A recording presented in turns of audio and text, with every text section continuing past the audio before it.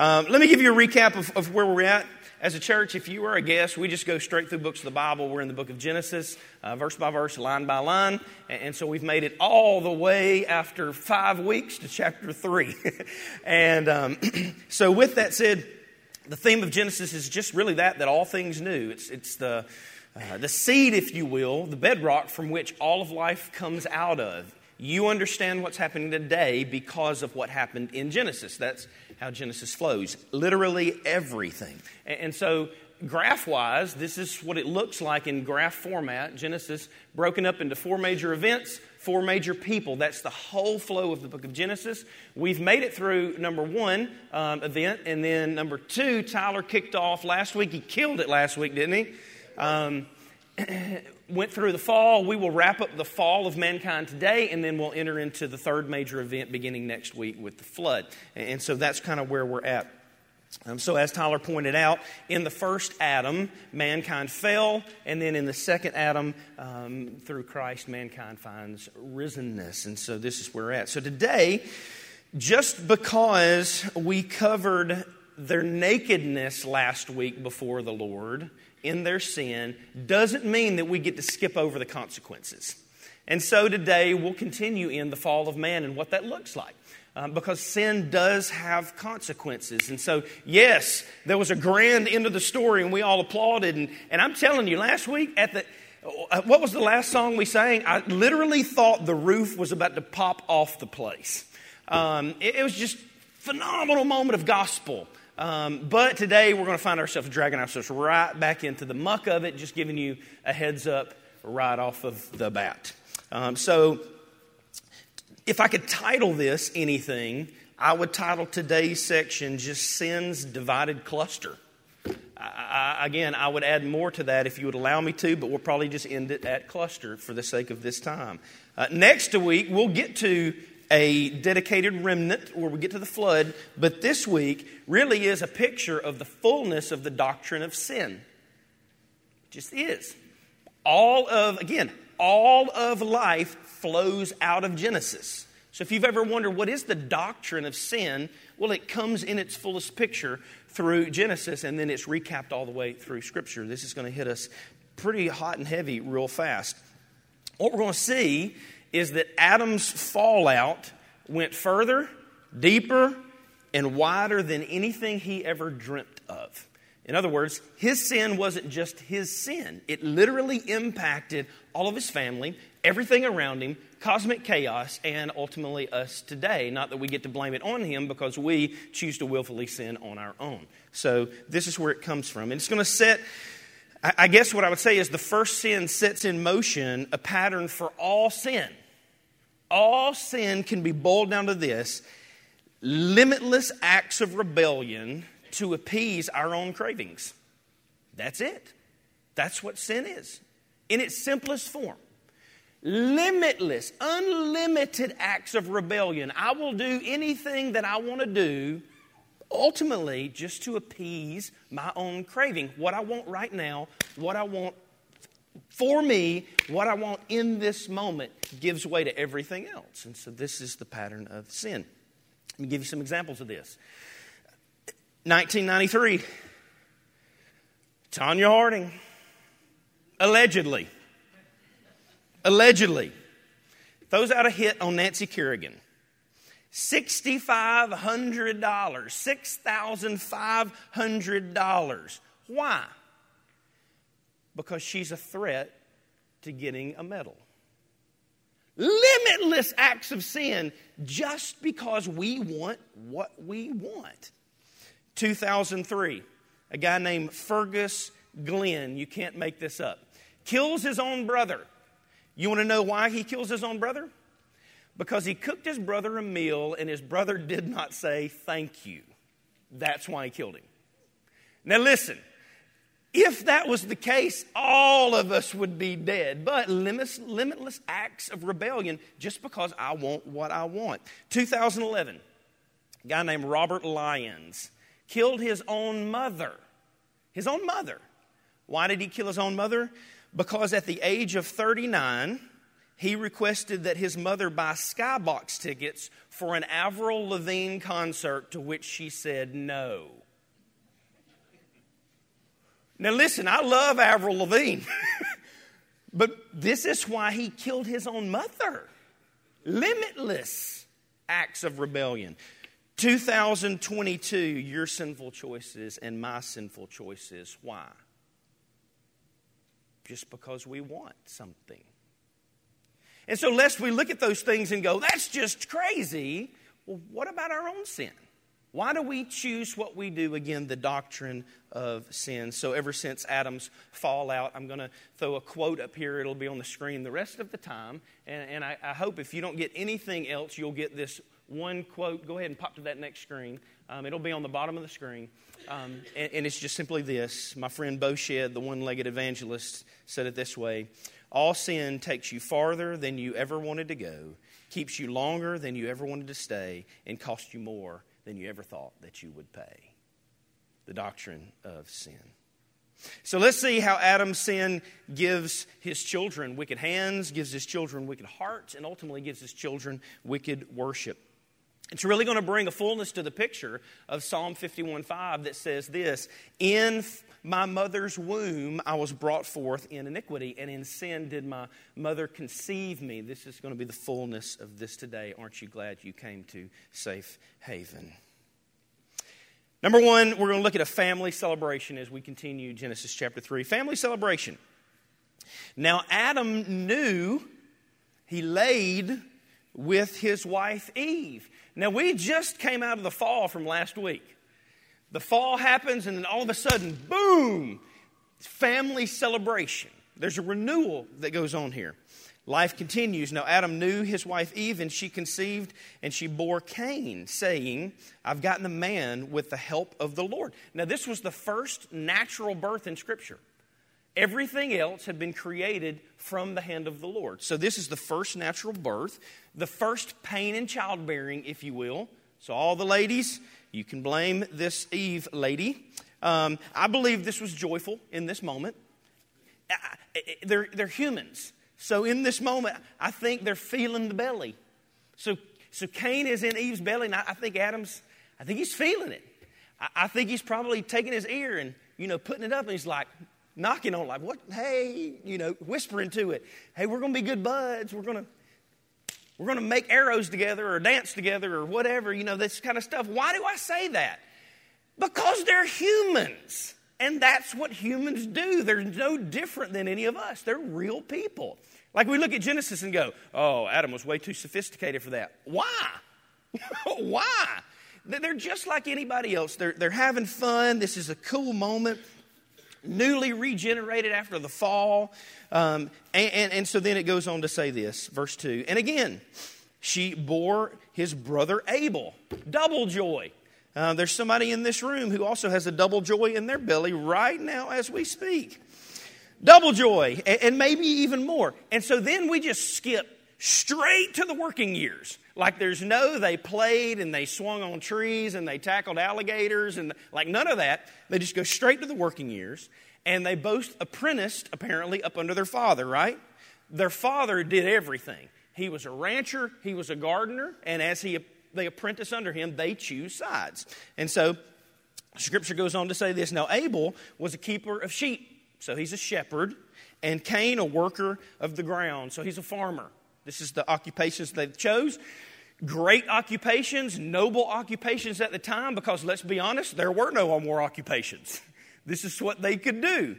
And so parents are good. Kids are good. Are all you guys good? Yeah, everything's good. It's great. And remember last time everything was good, humans messed it all up.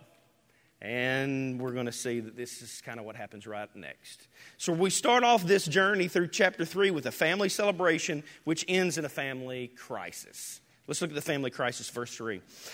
So in the course of time, now we don't know how long a time this was or what the season was, but in the course of time, what we do know is that a church service is going to be involved. In the course of time, both are headed to a worship service, a specific time and a specific location, together. And Cain brought to the Lord an offering of the fruit of the ground. And Abel also brought of the firstborn of his flock and of their fat portions. And the Lord had regard for Abel and his offering.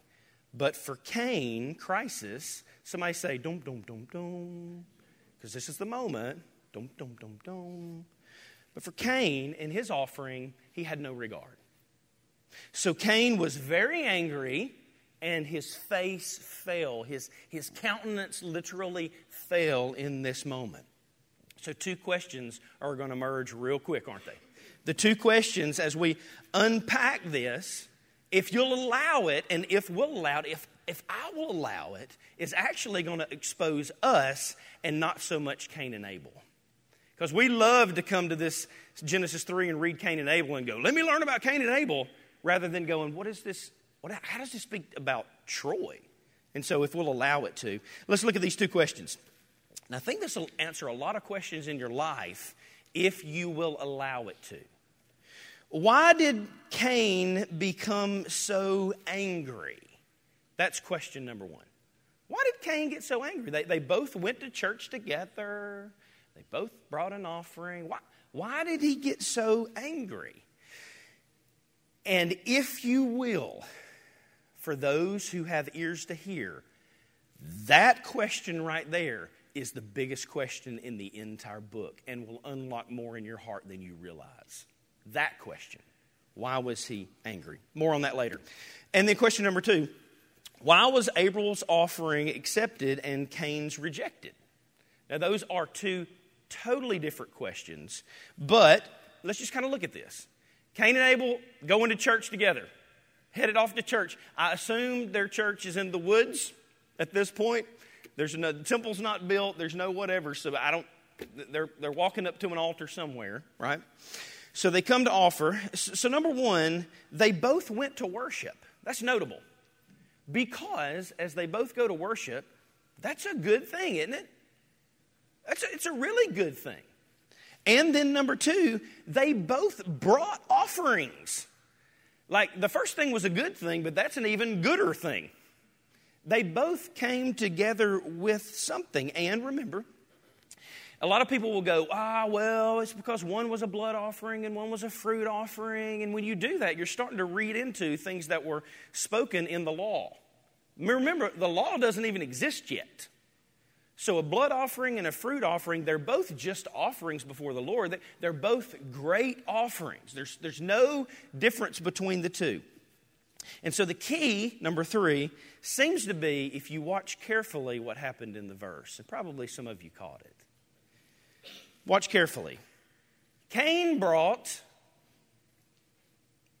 what? An offering. He just brought an offering. It's almost as if this. Cain goes, it's Sunday. It would have been Saturday back then, the day of rest. It's Saturday. I got to go worship. Walking through the garden. There's a carrot. There's this. And we're going to get it on the way. He just brought an offering. Now watch the contrast. The contrast is Abel brought what? The firstborn and the fat portions. Meaning that he didn't just go through the motions, that it was thought out. That he sat there, he contemplated the song that we sang before. Holy, holy, holy is the Lord. He is majestic in glory. He is wonderful. I get to worship him. Not I have to worship him. I get to worship this holy Lord. What can I bring before this king? I mean, he's pumped. He's thinking about it. So much so that he goes, all right, I got all these sheep. I got all these goats. I got all this whatever. Aha! There's a firstborn, an unblemished. Boom, grabs it. That's going to give an illusion and a foreshadowing of what's to come in Christ. Boom, take that. And then he's going to take time and he's going to prepare it. He doesn't just run by Winn-Dixie and grab the cupcakes. I mean, he sits down and makes the banana pudding. That's not a knock. That's not a slur. It's just what he took time. He cuts it open. He carves it out. He gets the steak and the sirloin and he goes, "No, this is the fatted part. This is the tenderloin. This is the all of you dear people hoarding the tenderloin. Learn from this brother here. He don't throw the flank out there. He don't throw the hog jaw and whatever that even is. I grab nose, whatever the jaw. He gets the good stuff. He's thinking about it. So in other words, here we go. All sin, doctrine of sin, begins at the heart level, doesn't it? All of it. Jeremiah 17:9 says it this way: our hearts are deceitfully wicked. Don't ever let somebody to tell you in advice, or please don't ever tell somebody in advice, hey, I know you got this question, just trust your heart. That's horrible advice.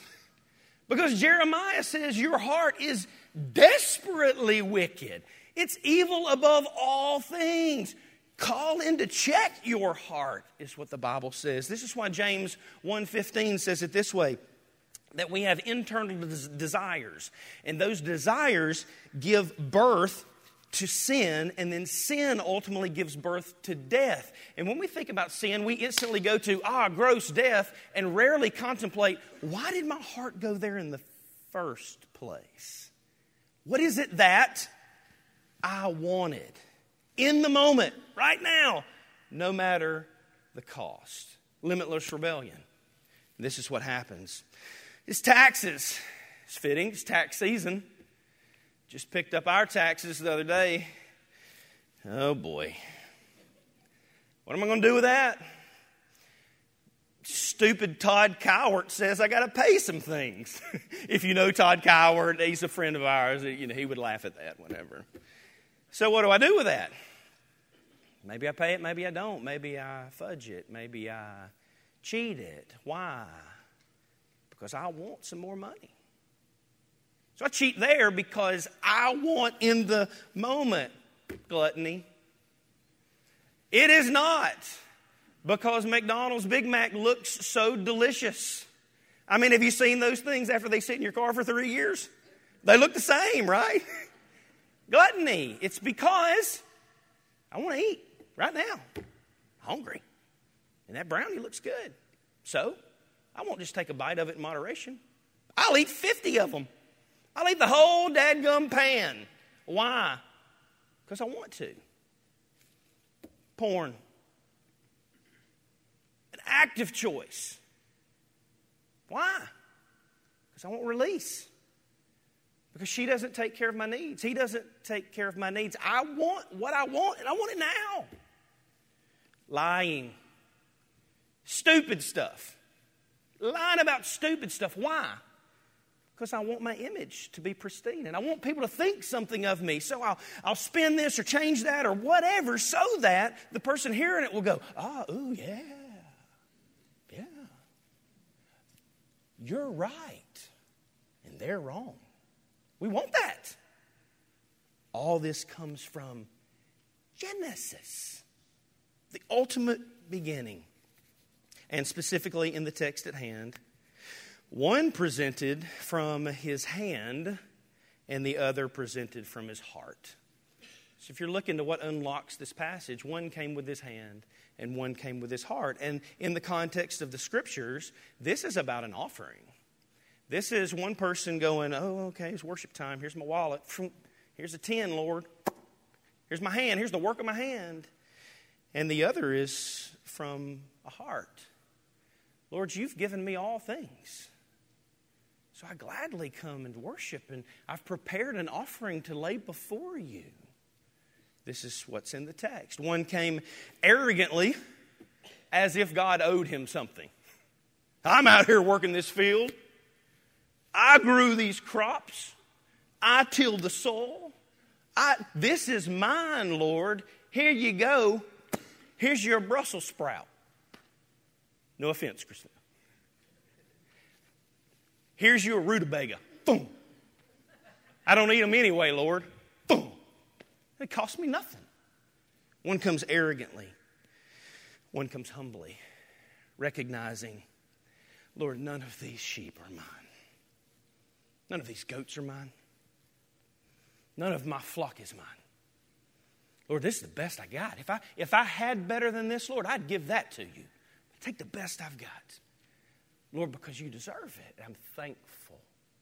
This is the text of the Scripture. Paul picks this back up. Paul picks this back up in 2 Corinthians 9, 6 through 7 that says this. The point is this: whoever sows sparingly will also reap sparingly. Whoever sows bountifully will also reap bountifully. And each one must give, here's the key, as he has decided in his heart. That's the key. Not reluctantly, not under compulsion. I'm going to do it because if I don't... For God loves a what? Cheerful giver. Now that verse makes way more sense, doesn't it? He's going right back to Genesis. He's going right back there. This all is birthed out of Genesis. And the sad reality is that in Christianity today, in large part, people think more about the birthday gift that they're about to give to that human being that is 4 years old than how they're going to worship the Lord with an offering gift. That's the sad reality. And the even sadder reality, if we're gut level honest, most, statistically speaking, in the church are worse than Cain. Because at least Cain brought an offering.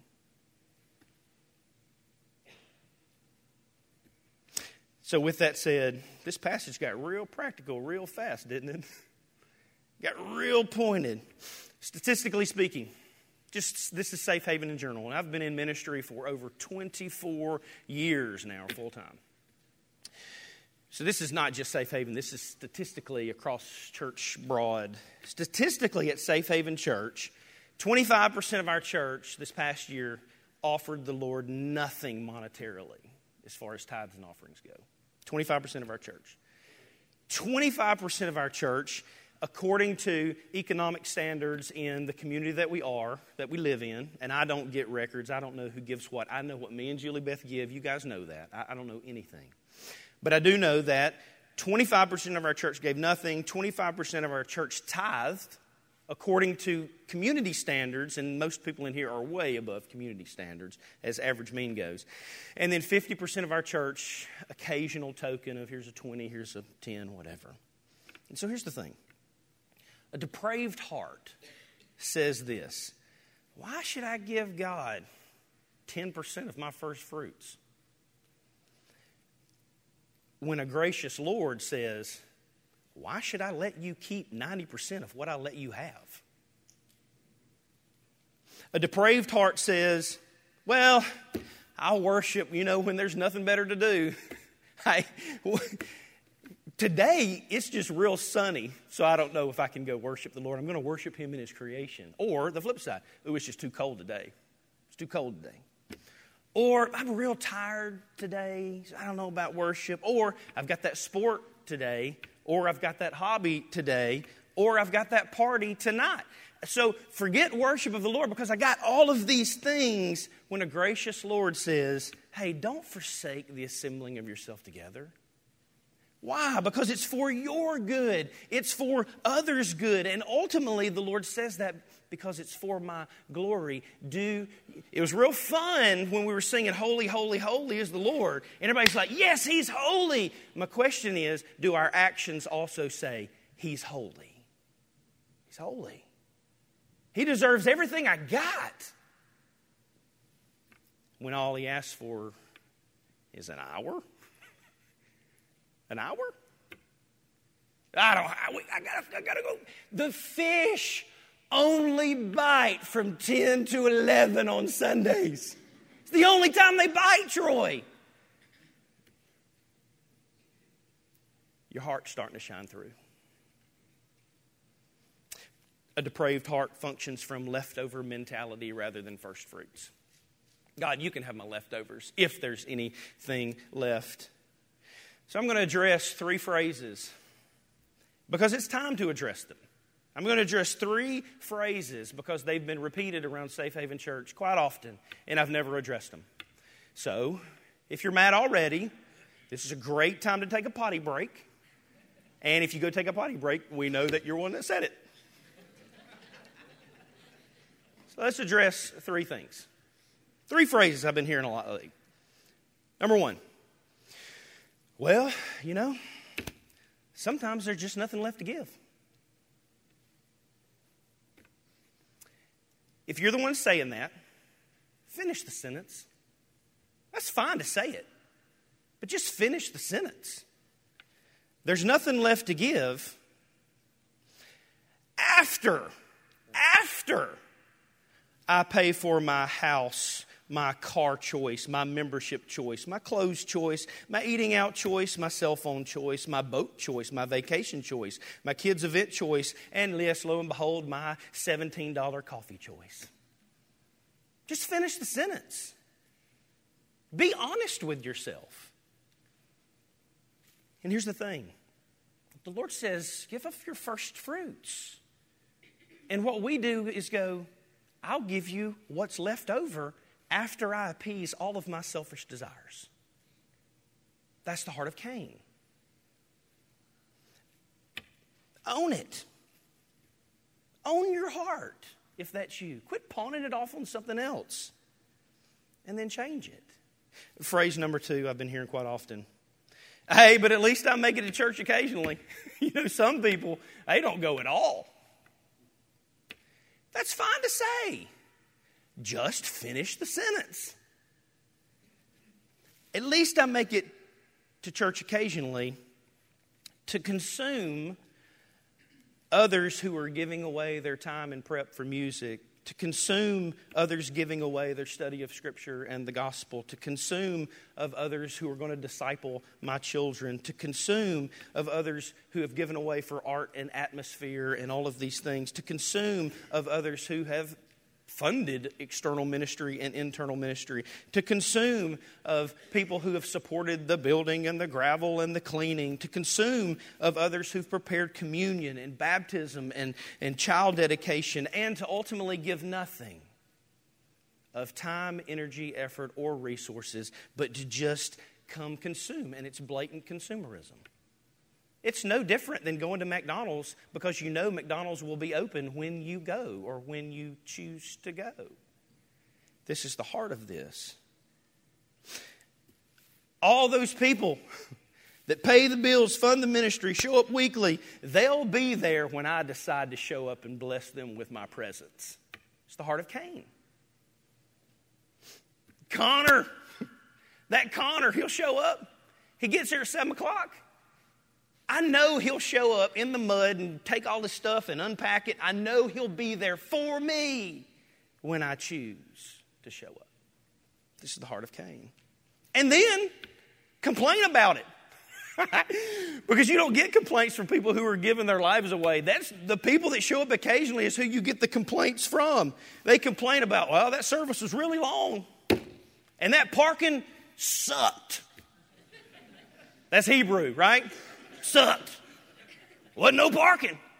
I had to park in the ditch. I had to park on the road. I had to park back here. I had to park in the mud. I had to park in the blah, blah, blah. That music was just so loud. Them drums. Oh, Tyler. I'm going to out him right now. And 2 people in this room know what I'm going to say. 2 people in this room. And old Tyler, he called us all prostitutes. What's he thinking? That toilet paper is too rough. Y'all giggle. When I heard it, I didn't giggle. I wanted to vomit and / karate punch chop right in the jugular. Can we get better toilet paper? Can you give your life away? Drums. We're still complaining about drums in 2022. Those drums are so loud. Tanner getting at it. Worshiping. Probably has no idea how loud he's even playing. Worshiping. How dare he erupt my eardrum. Stop. It's consumerism. So here's the thing. For whoever needs to hear it. Hey, we love you. And we're glad you're here. We really are glad you're here. But Safe Haven does not exist to serve you. We come to worship an audience of one. One. Number 3. Like we're still on these phrases. You're like, he's not kidding. Like he may go 3 hours today Well, maybe it'll give you something to complain about. Number 3. So, I'd give more if it'd be for what I wanted. Phrased this way.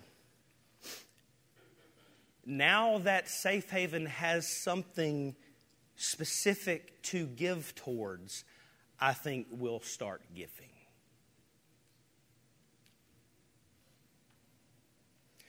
Which is fine to say. Just finish the sentence. Now that we got something specific to give for, because it will benefit what I desire, because it will benefit my preference, because it will benefit my arrogant control, because we're finally getting a building, and I'm going to try not to lose my ever-loving mind right now. So don't take the potty break. Heads up. We've been doing gospel ministry for 12 years now without a building. And if you think that this building now makes us a bona fide ministry, you don't get the gospel.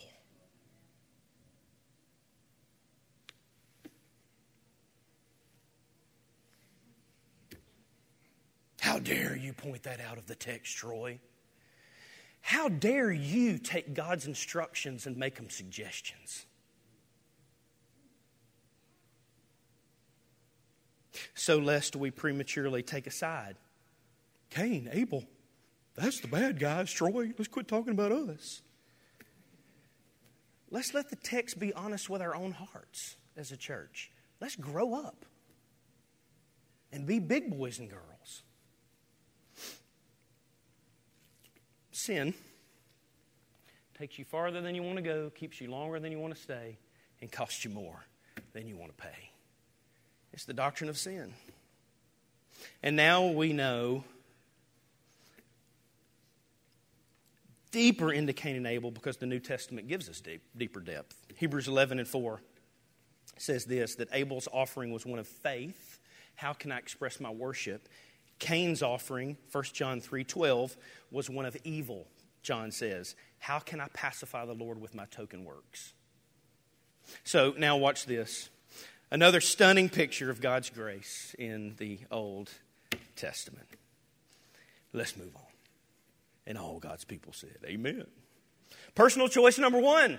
Troy, be funny. I like you better when you're funny, Troy.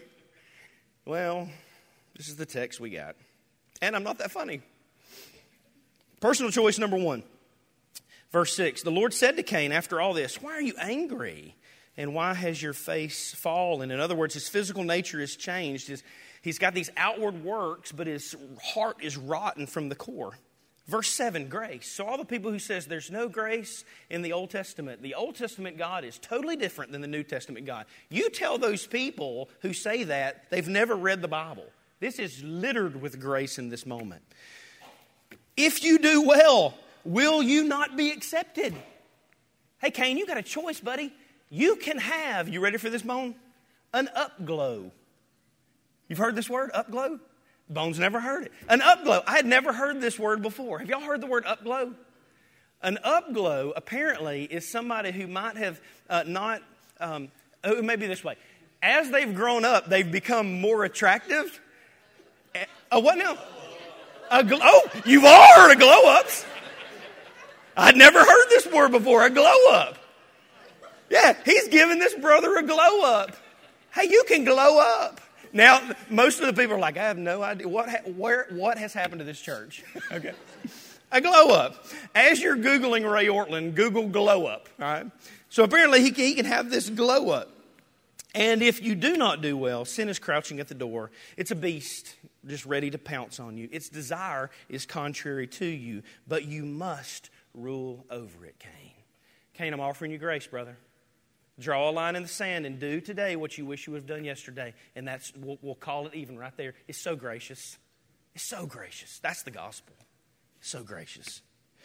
And so God's consistently giving a chance to repent. God's consistently giving a chance to change. God's consistently warning about sin's outcome. Again, this is about the doctrine of sin.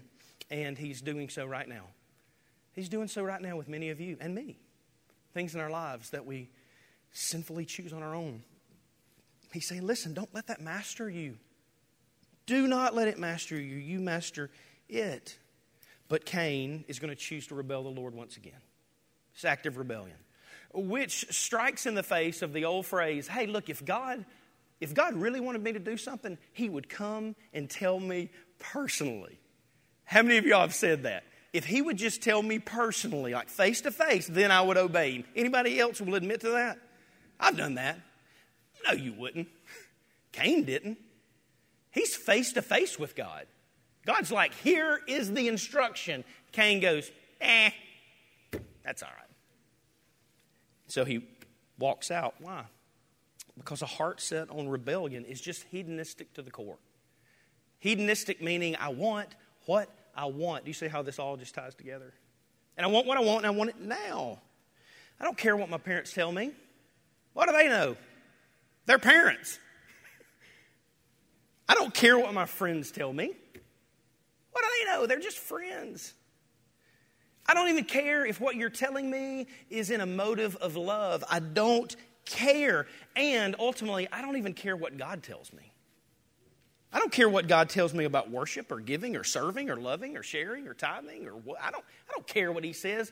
Why? Because I want what I want and I want to please my own soul, and that is the essence of sin. All birthed right here. And so let's not deflect our sin issues. Deflect them on somebody else. If you're man enough or woman enough to choose the sin, then hey, how about you be man enough or woman enough to own it? Don't deflect it. Somebody else, no. Because that's where repentance begins. Repentance ultimately begins with, I eat it. And then I can come boldly before the Lord and approach Him. So don't miss this. Rebellious hearts rarely ever admit their true object of rebellion and justify away their sin with other people, other things, and other situations to satisfy their own consciousness. In other words, who should Cain have been angry with in this situation? You got two options. Number one, himself. Or number two, who? God. That's who he should have been angry with. Who does Cain deflect his anger towards? Abel. Abel had nothing to do with this whole scenario. Abel is just a brother worshiping. And that old jealous heart rises up. You may be jealous of somebody in this room. Well, that person has this or that person has that, and I should have this and I should have that. And it's rotten. It's rotten and it's gross to the core. And now the consequences of the upcoming choice are more ominous than the original choice. What's he going to do now? As we speed it on up, personal choice number 2. Verse 8, Cain spoke to his brother Abel, so he's got this premeditation now. He's planned this out. He spoke with him. Hey, let's head on out to the field, brother. Okay. And as they were in the field, Cain rose up against his brother Abel, and he killed him. Remember, these brothers looked more alike than you've ever dreamed of looking like your brother or sister. There was no natural selection at this point. Like, people haven't morphed and all this stuff. Like, they look alike, they sound alike, they walk alike, they talk alike. There's all kind of things going on. But because of sin's fallout, he kills him with his own bloody hands. He doesn't take a rock. He doesn't take a shovel. He doesn't take a... Verse 11 tells us he killed him with his own hands. That's the fallout of sin. Doctrine of sin. Takes you deeper than you ever dreamt you would go. How dare God bless another person than us? How dare God use another person than us? How dare God not applaud me when I show up with an offering in hand? How dare God? Amos and Isaiah has a lot to say about this. The Lord says in Amos, if your heart is far from me, though you multiply your songs, they are noise and a gong to me. Though you multiply your prayers, I will not listen. That's not Troy making that up. That's Amos chapter 5. His heart was far from him. And every homicide ultimately finds its first root as a spiritual homicide. That's just true. We don't murder that person just because of that person. It's a heart issue with God. God, I can't believe you let blah, blah, blah. I wanted the gold, but Nancy got blessed. So it's whether it's physical murder or mental murder, it all begins with the heart. Because if you could kill a person, you'd kill him, wouldn't you? You're like, no, I would never kill somebody. Yes, you would. And I would too. Like if you could kill somebody and not get caught, you would do it. As a matter of fact, some of you would kill the person inside this room that is sitting right next to you. Like you will definitely not admit that right now because you're afraid you would go to jail, but you would. You would kill that person if you could just get away with it. Remember, there's no law. There's no criminal justice system. They're just free, and Cain's like, I'm going to kill him. And by gosh, he did. Like, have you ever been so mad that you're like, I'm going to kill him? You ever been there? Well, Cain got there, and he was like, I'm going to kill him, and then he killed him. Like, it just went on. And you would too, which is why I'm convinced Julie Beth listens to these murder mystery podcasts. That's the second time I brought this up, and I'm trying to get it, make sure it's on footage, so that when I end up whacked and buried in the backyard, it's because she was like, you know what? Cain did it, I'm going to do it too. He's dead. Okay. Here's the thing. All of it ultimately is an offense towards God. God, I don't like what you've done with this person or allowed them to do. And then we've got a personal callousing. We really do got to speed it up. Personal callousing, verse 9. Then the Lord said to Cain, where's your brother Abel? And he said, I don't know. Am I my brother's keeper? And the answer is, yes, you are. It's an outright lie. Took him further than he ever dreamed he would go. Now he's not just murdered, now he's lying blatantly to the Lord, like face to face. Like he's God. I feel like if I would be honest to anybody, it would be God. He's like, Troy, did you lie about that situation? Yes, I lied about it. I'm so sorry. He's talking like he's God. He's in his face. He's like, where's your brother? And he's like, I don't know. Outright lie. And now he's indifferent to his dead brother. He's indifferent to his dead brother. That's how hard sin takes his heart. And so it's depraved and it's hardened him even further. Sin takes you farther than you want to go. Keeps you longer than you want to stay and costs you more than you want to pay. And now God's grace just turns to truthful rage. Absolute rage. We all love to talk about God as love. Like nobody wants to talk about God as also wrath. Because he's just. Now, family chaos. Back to the broad impact. Verse 10. And the Lord said, what have you done? What have you done? Listen, Cain. What have you done? The voice of your brother's blood is crying to me from the ground. Though you've covered his body with dirt, his soul lives on and is still crying out to me. Because he's perfectly alive. And now you're cursed from the ground. The first human cursing in the Bible. Go back. Adam and Eve weren't cursed. Now they were cast out. There's only one person that's been cursed so far in the Bible. Who was it? The serpent. The serpent is cursed, and now the first human cursing occurs. You're cursed. And in this moment, he gets the cursing from the ground, which has opened its mouth to receive your brother's blood from me. When you work the ground, it shall no longer yield to you its strength. You shall be a fugitive and a wanderer on the earth. And so Cain shares the fate of the serpent. The earth is now his enemy and ultimately our enemy. This is why you have to work hard and get calluses and bloody. It all comes from Genesis. And then now we've got a personal narcissistic confession. I wanted to keep the thing of the P's and the C's, but I had to throw narcissism in there. because that's what happens. There's zero remorse in this. There's zero conviction in this. Let's look at it. He's got caught, so he's got to say something, right? He don't care about his parents. He don't care about Abel. And he don't even care about God, ultimately. He just cares about himself. Verse 13, so Cain said to the Lord, my punishment is greater than I can bear.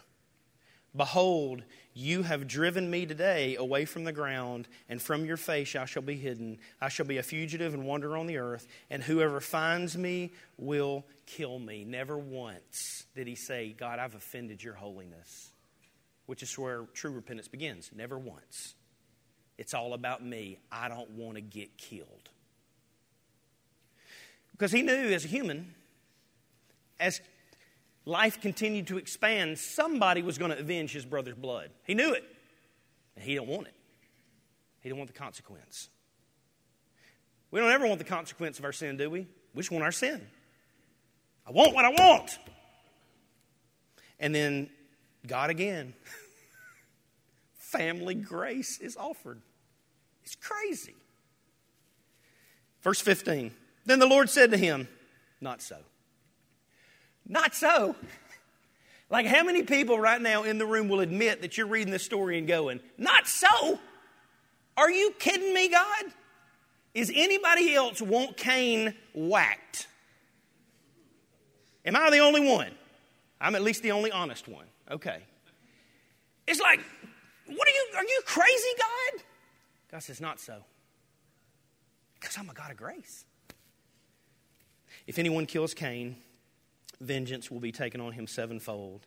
And the Lord put a mark on Cain, lest anyone who found him should attack him. Are you stunned with God's patience with Cain in this moment? Is anybody else stunned? Are you equally as stunned with the grace and patience he has with you? I am. That alone should cause us to worship, church. That he would look at Cain's and grant us grace. Mark on him. We don't have time to go through this. What was Cain's mark? Well, you can find all kind of crazy stuff about this. Some people will say that God put a tattoo on him. So if you're looking for grounds to get that sleeve you've always wanted, maybe you can find it in this passage. He put some kind of mark on him. There's even a rabbi who said that, that he thinks that God gave Cain a dog. And everywhere he went with the dog, that dog would protect him, and it would be a reminder of God. Yeah, okay, that's not true, because dogs are dumb. All the cat people, can I get an amen? Woohoo! Now all the dog people are mad at me, right? So here's this. We love them all. We love them all at Safe Haven. That's okay, not true. God's grace, he offers him this grace. The Lord engages him right where he's at in his sin. And he listened to this unrepentant sinner. Praise God. But there is a family consequence and curse. Verse 16, I promise, our last verse for today. Then Cain went away from the presence of the Lord and settled in the land of Nod. And if you underline in your Bible, you have got to underline or circle east of Eden. Sin took him further than he ever dreamt he would go.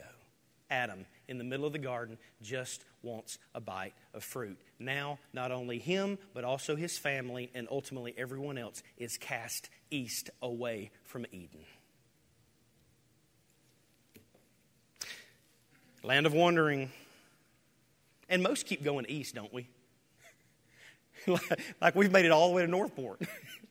We just keep on going east. And we never know if Cain repents or not. I don't think he does. You can disagree with me, that's fine. I don't think he does. Every time in Scripture he's mentioned, it's like it's never a good thing. It's always a bad thing. But the point is, he's allowed to live out his evil consequences. If God was just, he would just kill us all instantly when we sin. But because he's gracious, he gives chances to repent. And he gave Cain a lifetime of chances to repent. And that is the end of the narrative. Kind of. because it is the end of the narrative in Genesis. But the author of Hebrews, oddly enough, is the one who picks back up this story. He picks it back up in chapter 12. It's going to be on the screen above. This story ends with the tragedy of the spilling of Abel's blood.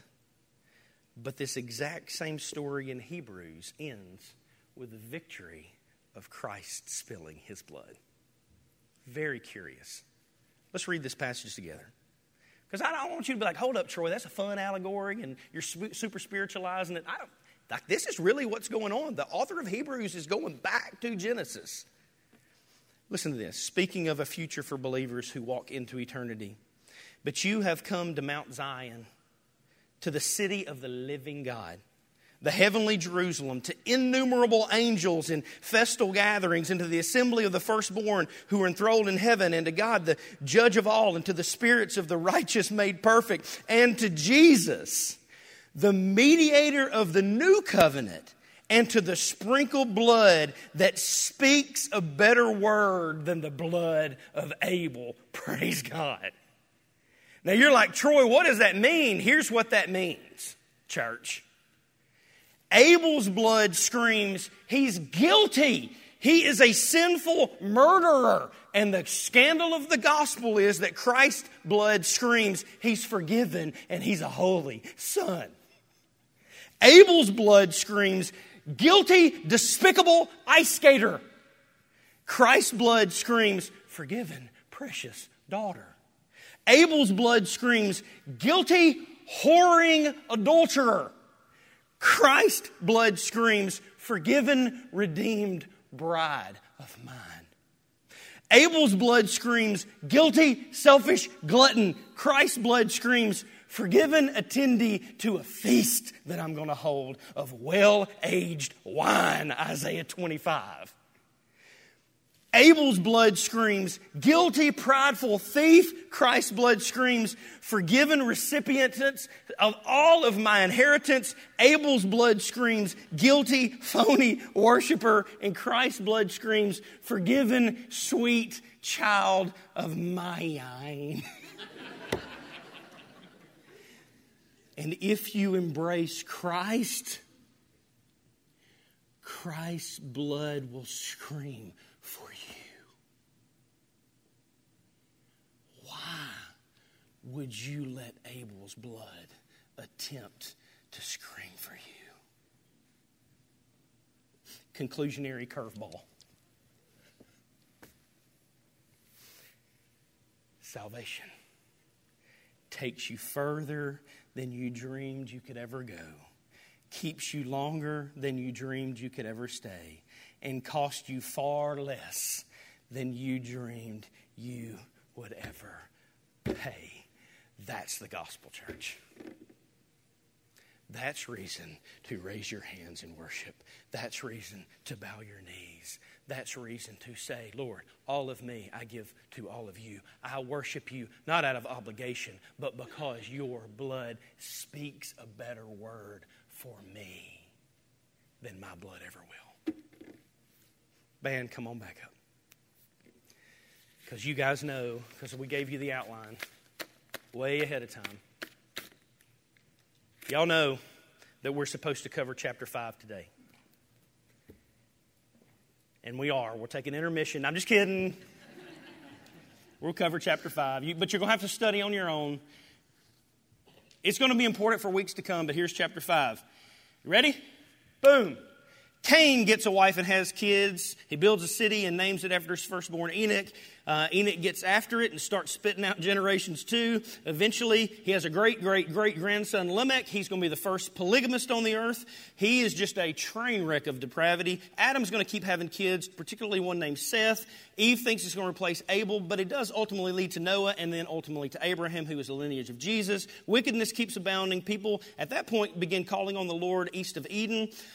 I also have people like Enoch who do walk with God. He doesn't even physically die. That's a whole thing. There's a whole mixing of godly people with ungodly people producing all kinds of powerful people. They're called Nephilim. Fascinating study. They may be aliens. They may be something else. We don't know what they are. But all the point is they don't call on the Lord at all. and it just looks real bad. There's more on that in just a second. So man's days are shrunk from hundreds of years. Methuselah lived 969 years. From this point on, you can only live to be 120. And I know you're like, I know somebody lived 121. That's not the point. And then we hit this monumental verse, chapter 6. See, we just made it all the way through chapter 5. And you're like, I wish we'd have gone through 4 like that. Chapter 6, the Lord saw that the wickedness of man was great in the earth, and that every intention of thoughts of his heart were only continual evil. And the Lord regretted that he had made man on the earth, and it grieved him to his heart. And we'll pick back up right there next week. That was a lot, church, wasn't it? Thanks for hanging in. The Word of God for the people of God. Let's pray.